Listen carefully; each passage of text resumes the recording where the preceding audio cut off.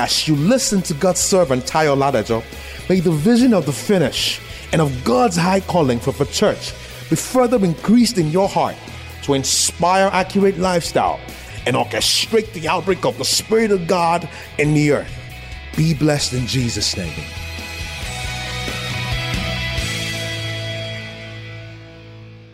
From Ephesians 1:16, the Bible says, "Cease not to give thanks for you, making mention of you in my prayers." Like I was saying, when the apostles would pray, they don't pray against witches and wizards. They don't even pray for cars and houses. Praise God. They pray for spiritual advancement.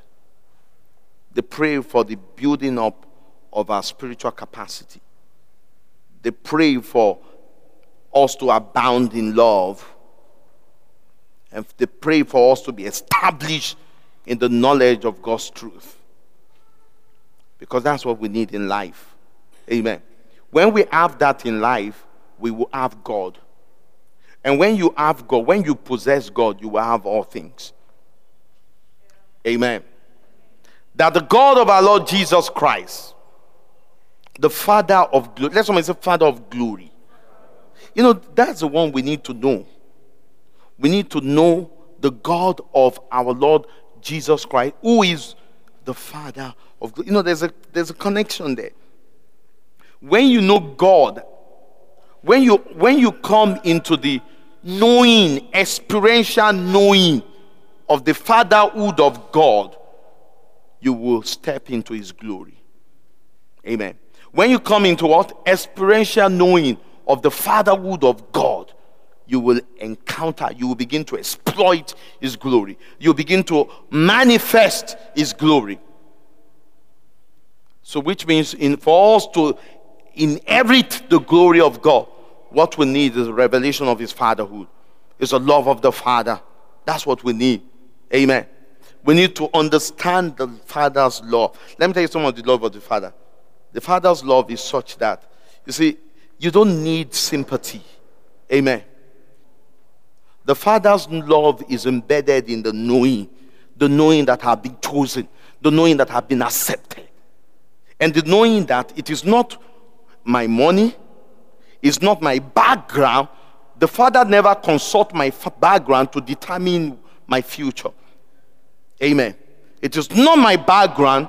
It is not my status, not my social status or my educational status that determines my placement in the Spirit.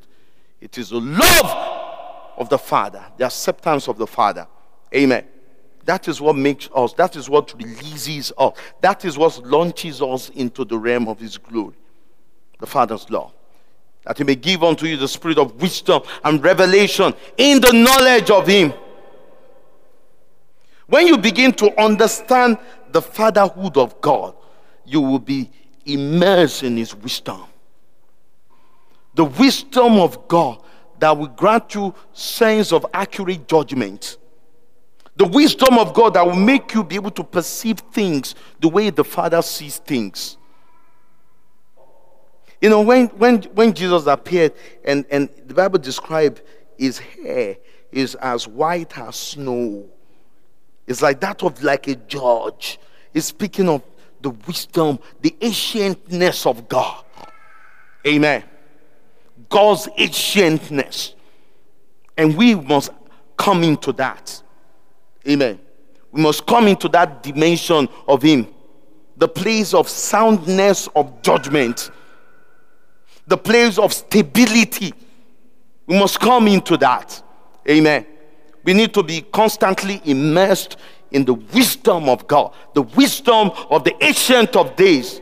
It is that wisdom that grants us stability in the Spirit and grants us maturity in the Spirit. Amen. And revelation in the knowledge of him. Apocalypse. In the epignosis of him. Perfect, precise, concise, accurate knowledge of God. Which is not the same as intellectual knowledge. It's not sense knowledge. It's not the knowledge that is acquired by observation and presumption. Amen. It is the knowledge of God's determinate counsel. It is not knowledge about God. It is knowledge of Him, who He is. Thank you for listening to this timely word of the Lord.